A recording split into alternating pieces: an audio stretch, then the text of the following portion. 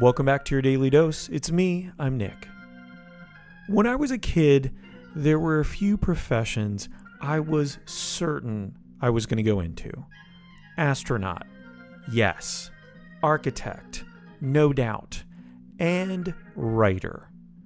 The last one seemed the most realistic to me since I couldn't hold my breath for long and my art skills are lacking. But no matter how many words I put on a page, no matter how many tens of thousands of hours I invest, I never think I'm any good at it. But don't write me off yet. Creative writing and storytelling has scared me a little bit lately, so I'm trying to figure out a way to kind of ease back into it.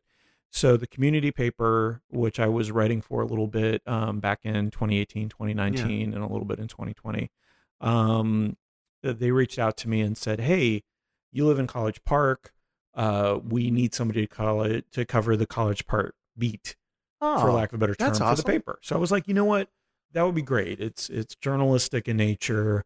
It's a deadline. I have to do it. Mm-hmm. It's a job, which is nice. And it gets me out in the community a little bit more than I normally would, because I need to be pushed like that. I need to have that. I love that role for you, though. I think that's because Yeah. you get to go out and look at things in a different way, right? You got to listen to everything and decide these are the things worth bringing to the readers. Well, and it's also stuff that I wouldn't normally like look at as news, right? Mm-hmm. Like I'd be looking for, like, some of the stuff that I wrote was about the Fringe Festival's lottery system or different organizations that you could do public speaking at, like the stuff I'm familiar with, Yeah, right? yeah. And it was more of this global story. A lot of them were on the cover.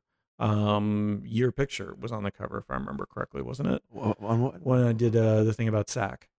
Was it? Yeah. I don't remember. I don't remember either, but it probably was. Anyway, the idea, though, is that it's something that, College Park is nice, but I don't really, even though I live there, I don't consider it my home base. Yeah. Right? Like, as far as my neighborhood.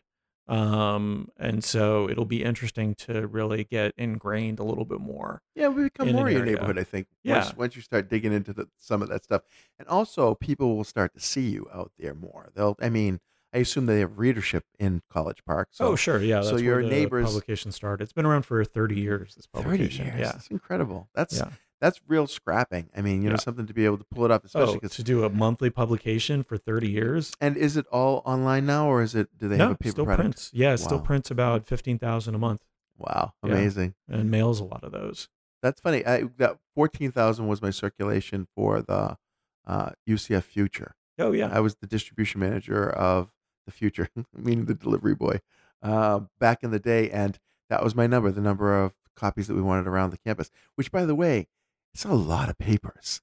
I filled a big ass van with these papers every A Thursday BAV? night. Oh yeah, Yeah. a BAV, baby. And then I would drive it around campus at 5:00 in the morning.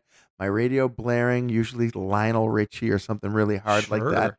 And then I would distribute all those papers, and I was done before 8:00 in the morning. And then I'd go to class and have a great weekend. So that was back when, what was it, maybe 20,000 students on campus?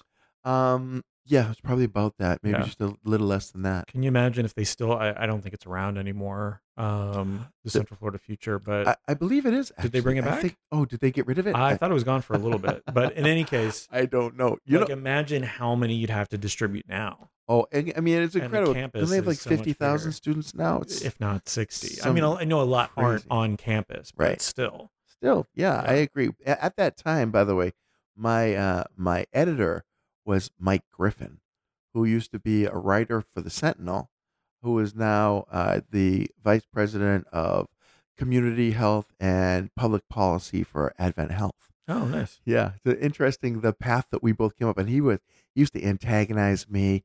I was a kid with a big mouth, right? And I was witty. Uh, I know, hard to believe.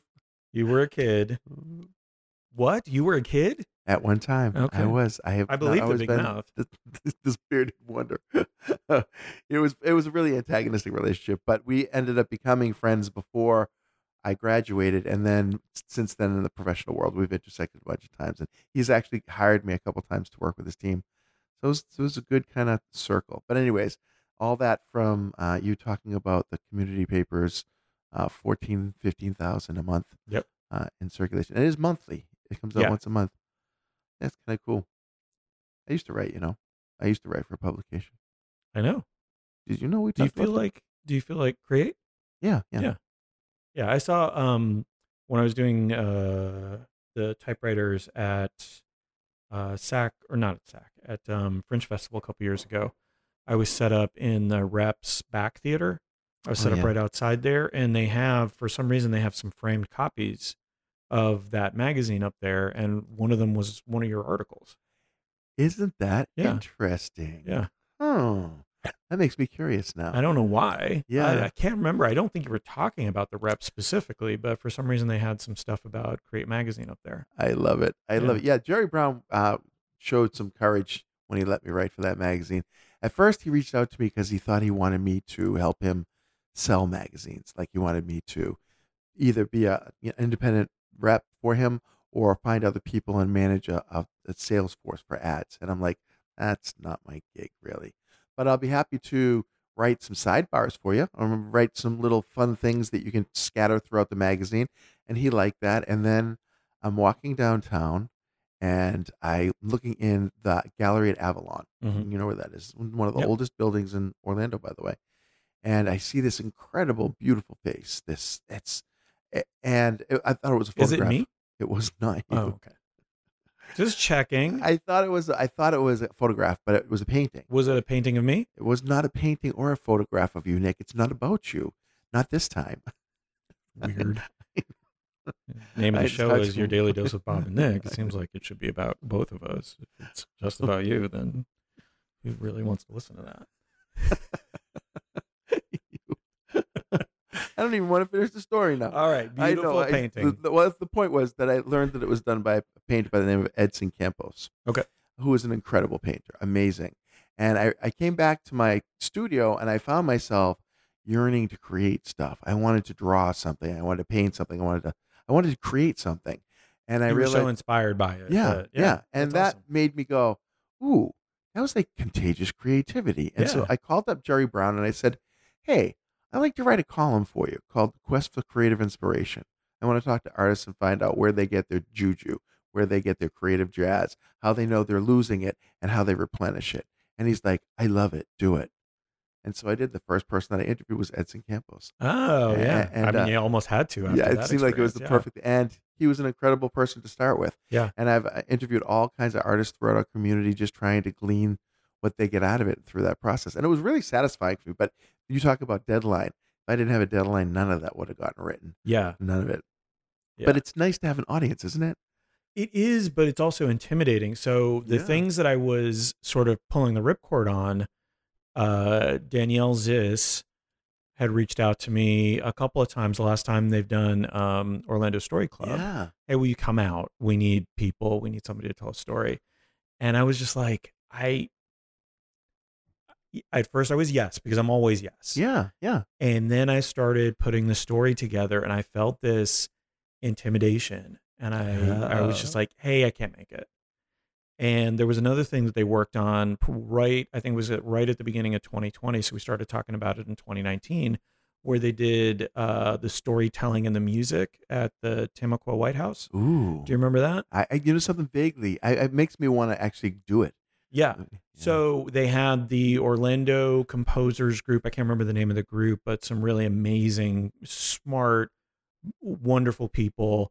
And they had the first meeting in the Milk District. And I was just like, oh, yeah, I'll come to that. And so just because I came to the meeting, they were like, oh, then you want to do it. And you're one of the writers. Yeah. And we get to close to the first deadline. And I was like, guys, this is too much for me. This is too much. And I don't know if it was the responsibility. I don't remember what I had going on, but I don't think there's never a good time to do something like that. Right. You're not going to be in a position where I have the next 3 weeks to write a story, because for these 3 weeks, I'll be creative for sure. There's nothing like that. Exactly. It's like having a kid. There's no right time to talk to children. Here's the thing, though. It sounds to me like you were having a crisis of confidence more than you were. Well, and I think that it was a lot of it was imposter syndrome. I'm like, I just just because I showed up, you guys shouldn't let me try to tell a story and then tell somebody to put music to it. I know, but this is what I was feeling at the time. It was 100% imposter syndrome. Yeah. It was 100% like, I don't deserve this. Like, find somebody who's going to tell a better story. Find somebody who's going to do this in a much more cohesive and wonderful manner than I am. You rock blocked yourself. I did. And here's the thing. How many places in your life do you do that? Because I have to tell you something. Just imagining you creating a story and then somebody setting it to music makes me want to go see that. Yeah. And I know now you look. Scares the shit out of me. Yeah. But what's the worst thing that can happen? I know. And this is what I go through in my head a lot, which is, okay, seriously, what's the worst thing that's going to happen to you? I had it happen to me. I was in front of that Leadership Orlando class and my projector died and I blanked. That's, to me, is what I have nightmares about, right? And it happened to me. And here's the thing, it's all survivable. And you putting yourself out there, I realize the risks. I do because I do it on a regular basis. But you have to be into the rewards more than you are the fear. Because I have to tell you, I have to get over the fear every time I go out there. More since the pandemic, to be honest. I have found myself facing anxiety before I have gigs.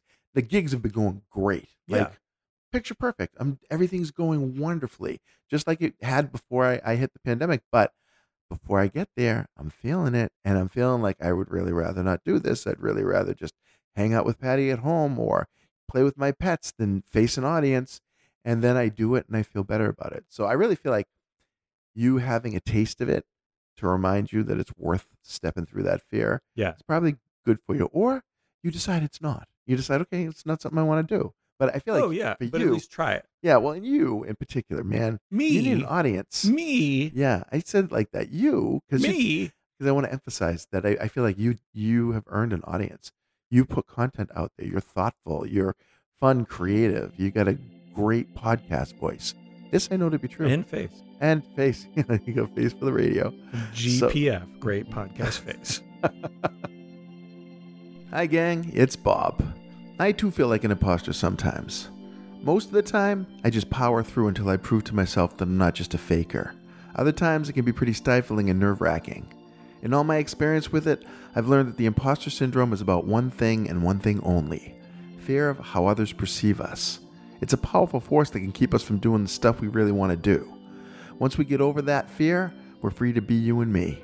So let's do that. Let's get over it. Until next time, thanks for listening.